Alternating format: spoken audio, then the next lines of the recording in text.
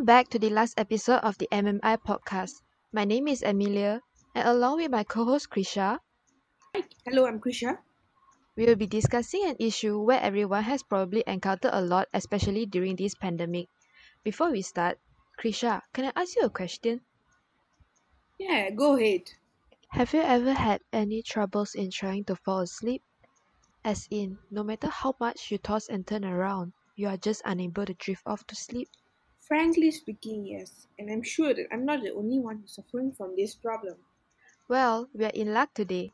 For those who are having similar issues, in this episode, we are glad to tell you that we have an expert who is a senior lecturer from University of Malaya, specializing in psychological medicine, with us today to further discuss on the topic insomnia. Let's welcome Prof. Rusti. Welcome, Prophecy. We are honored that to have you here to give us your insights on this matter. Thank you for inviting me in this program. To kick off this session, we will first begin with something simple. Prof, can you please give us a brief introduction on sleep to our audience by further elaborating on the physiology behind it? Okay,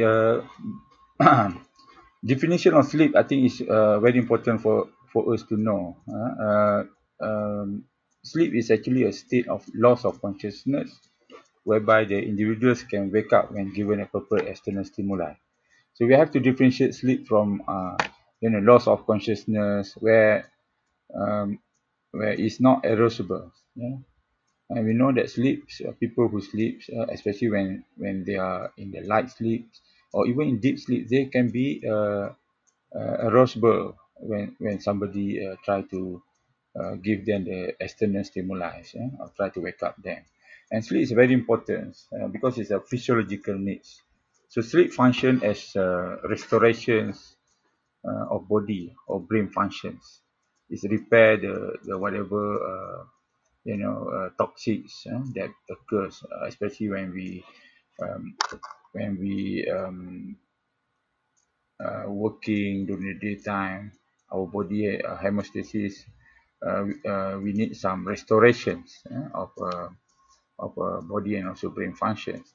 Sleep also protect the circadian sleep cycle. Without sleep, our sleep cycle will go haywire.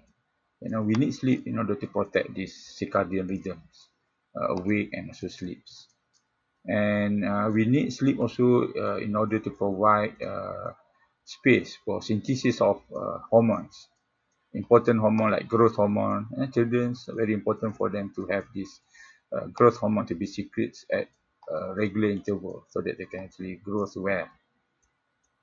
For students, sleep is also important for consolidation of learning. You It's allow whatever we learn during the daytime to be stored in the memory. So this memory consolidation occurs during sleep.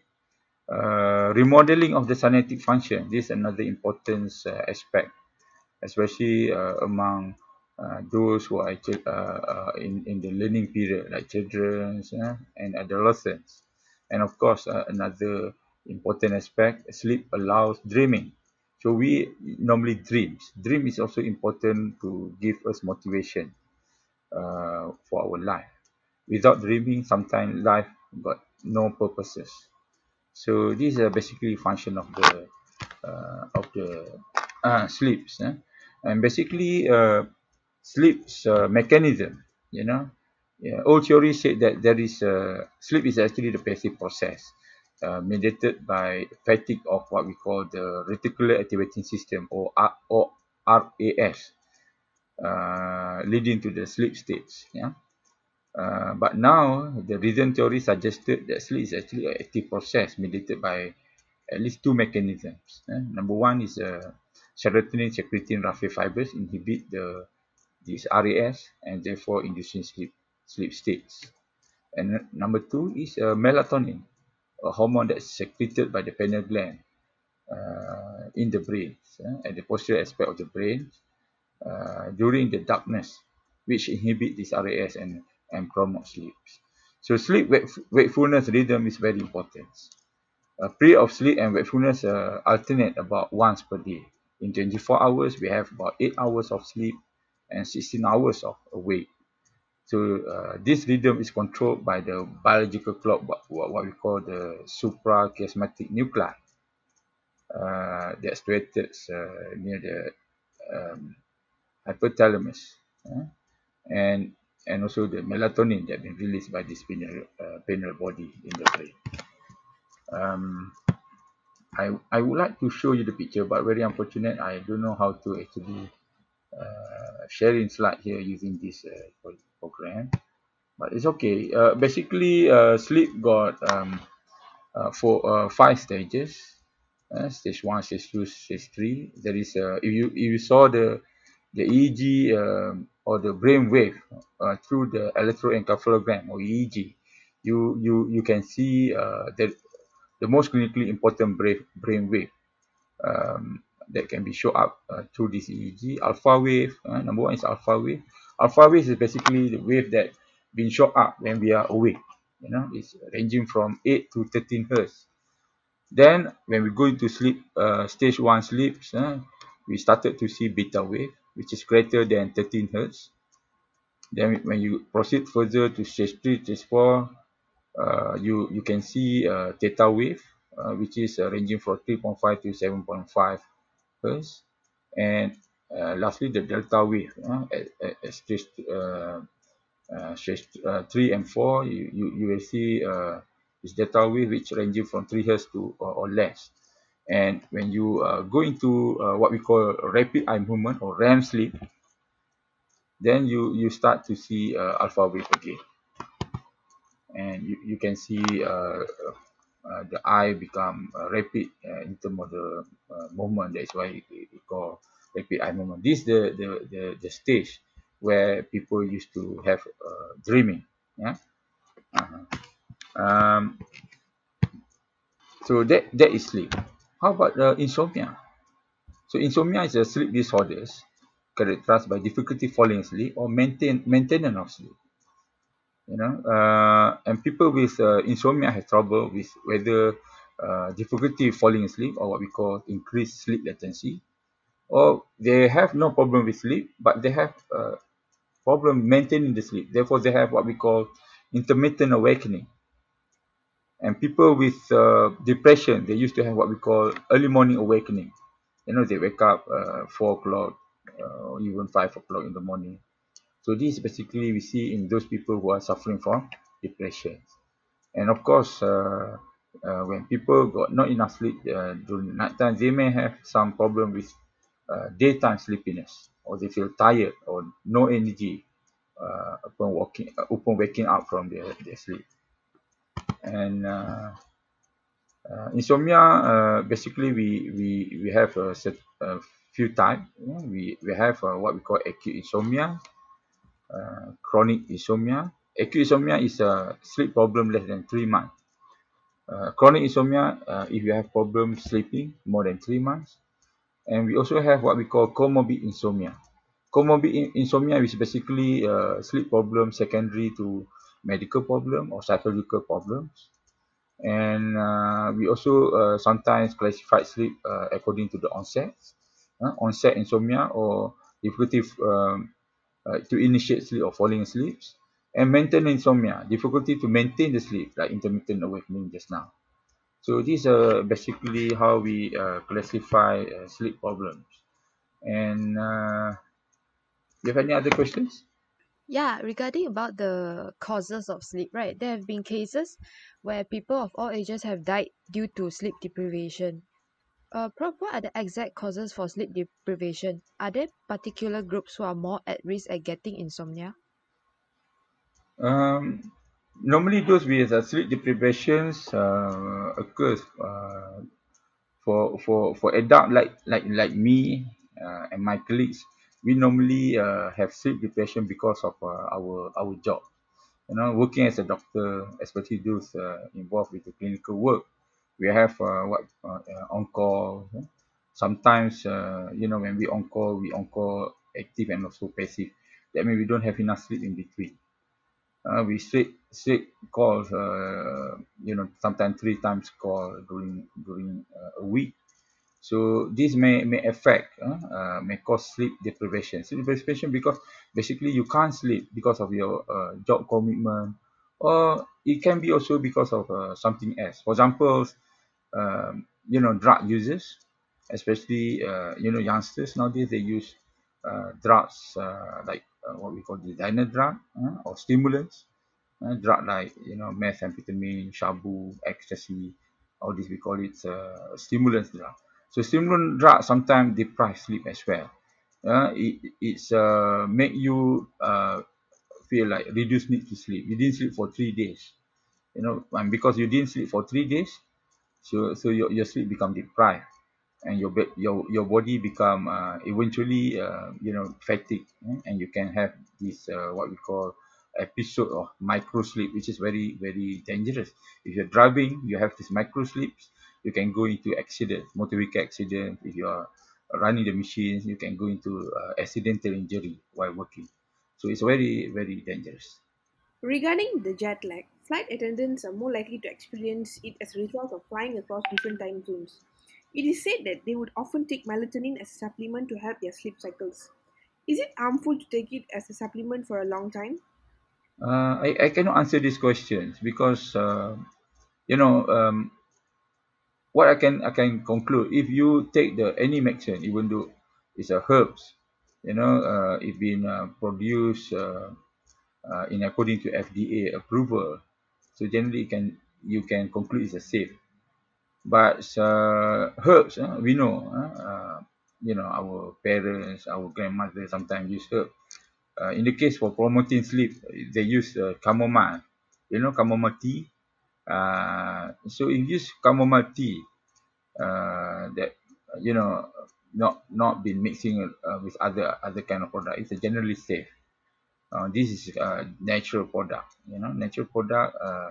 If not been added up with steroid and so on, generally you can conclude that it's safe lah. Does not really cause any problems. Yeah. Same as the melatonin. Melatonin, if you choose the product that be approved by the FDA, so it's safe also lah. And melatonin, we have melatonin's antidepressants, valdoxans or aglomeruline, that being used not only as an antidepressant. Sometimes we also use this to promote sleep, especially among those who are working working shift, like stewardess, like doctors and so on. They are using this in order to promote sleep because of this jet lag. Sometimes it made them unable to sleep during their working period, especially after they come back from the task. So I think it's okay to use, provided you need to really careful. If possible, you need to take medicine which is FDA approved, rather than just bought from the counter without checking. Yeah, Prof. Okay, so for the next question, I will in the long run, it is undeniable that suffering from long-term insomnia will not be beneficial for our bodies. What kind of mental illnesses will insomnia actually bring to us individuals? Mental illness, for example, this depression, major depression, schizophrenia, bipolar. So these are uh, common mental illness that have what we call the sleep symptoms. Patients with depression, for example, they may have intermittent, they have difficulty falling asleep, and also early morning weakening. Therefore, their sleep duration is shortened. Generally, we as a human beings, uh, we require at least about 6 to 8 hours sleep time durations. But those people with depression, they have shortened because of difficulty falling asleep. They only sleep probably 2 o'clock in the morning, and they wake up early, 4 5 o'clock. So the sleep duration, instead of 6 hours at least, they only have about 2 to 3 hours. So this is a depression. Another reason for sleep problem is the schizophrenia.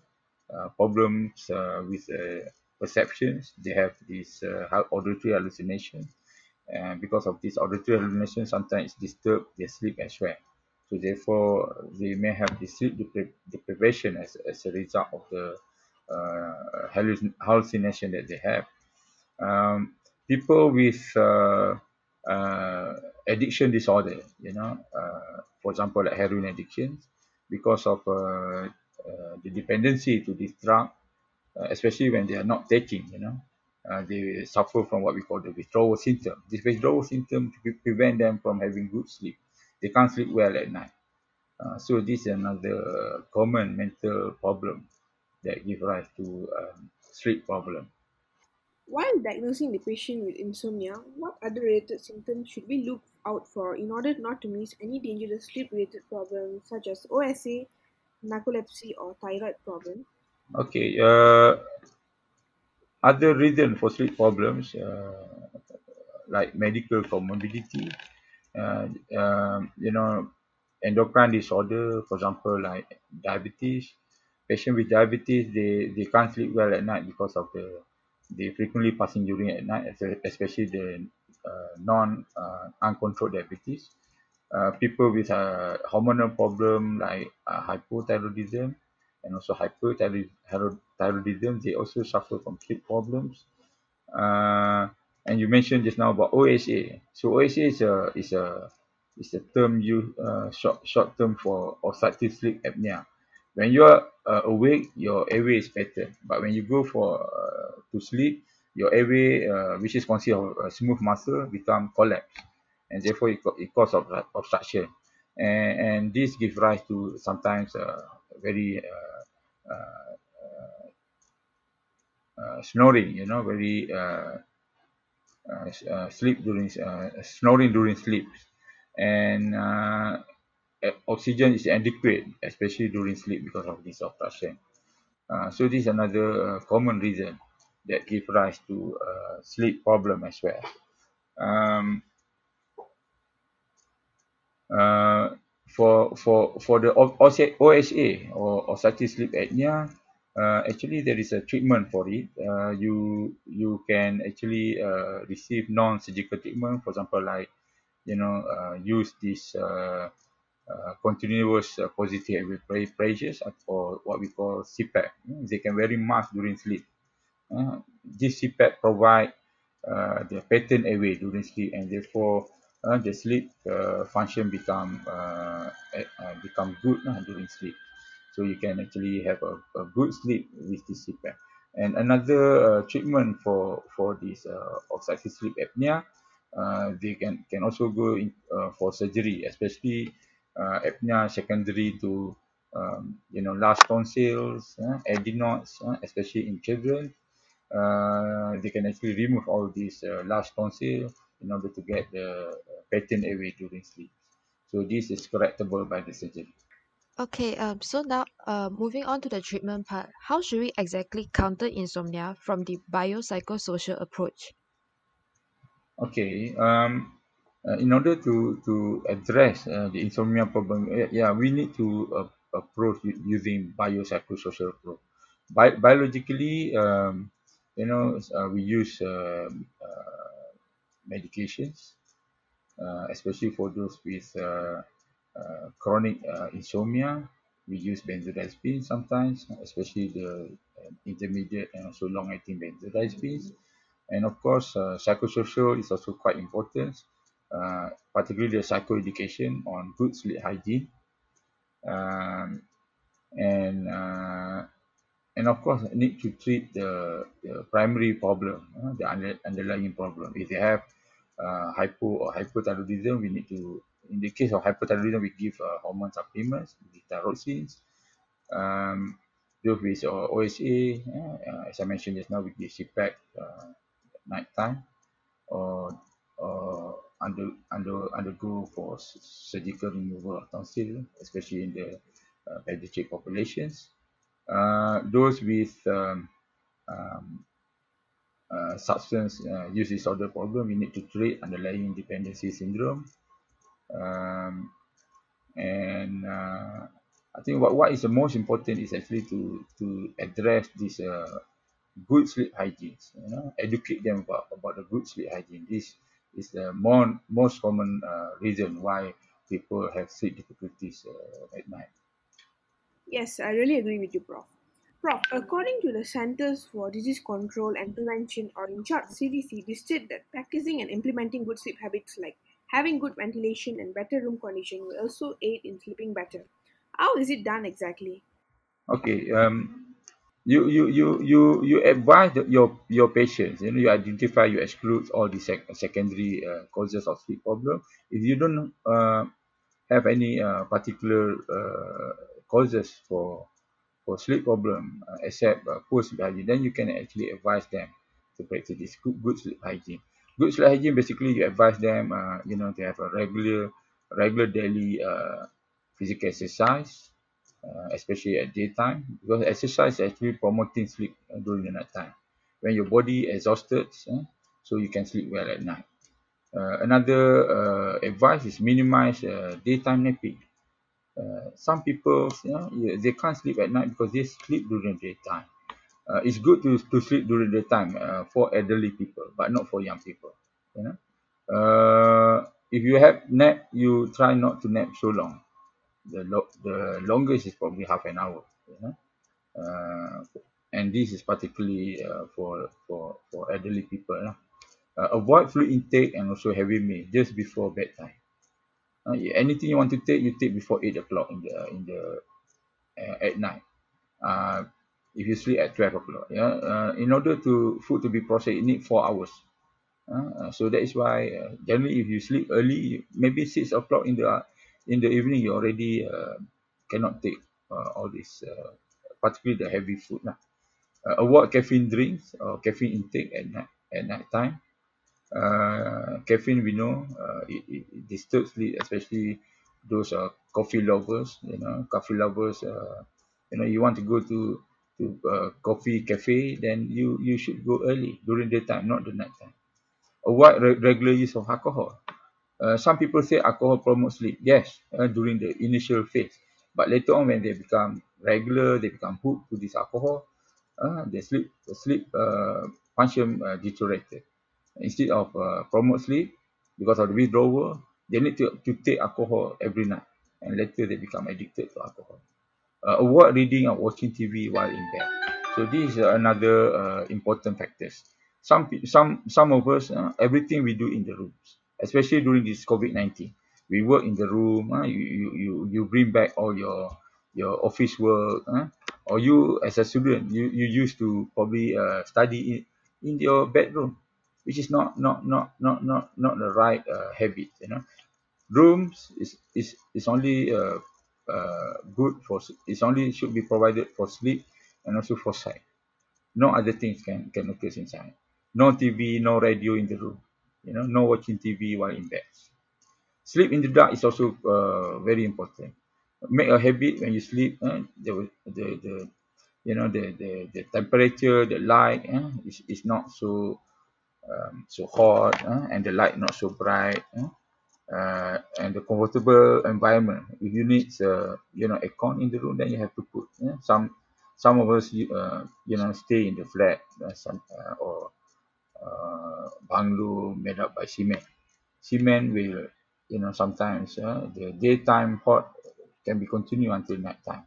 So that's why sometimes we need air conditioning in order to provide a good temperature during the night time for sleep. And of course, when you sleep, you need regular time for going to bed and also waking up. This is important.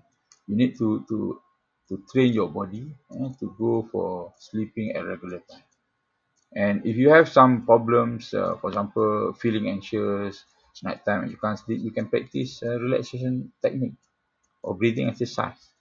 This is very easy to do. You just go to any website. There is hundreds, thousands of websites that can teach you how to do the relaxation technique and also breathing exercise. So these are among the measures that you can do, uh, or you can advise your patients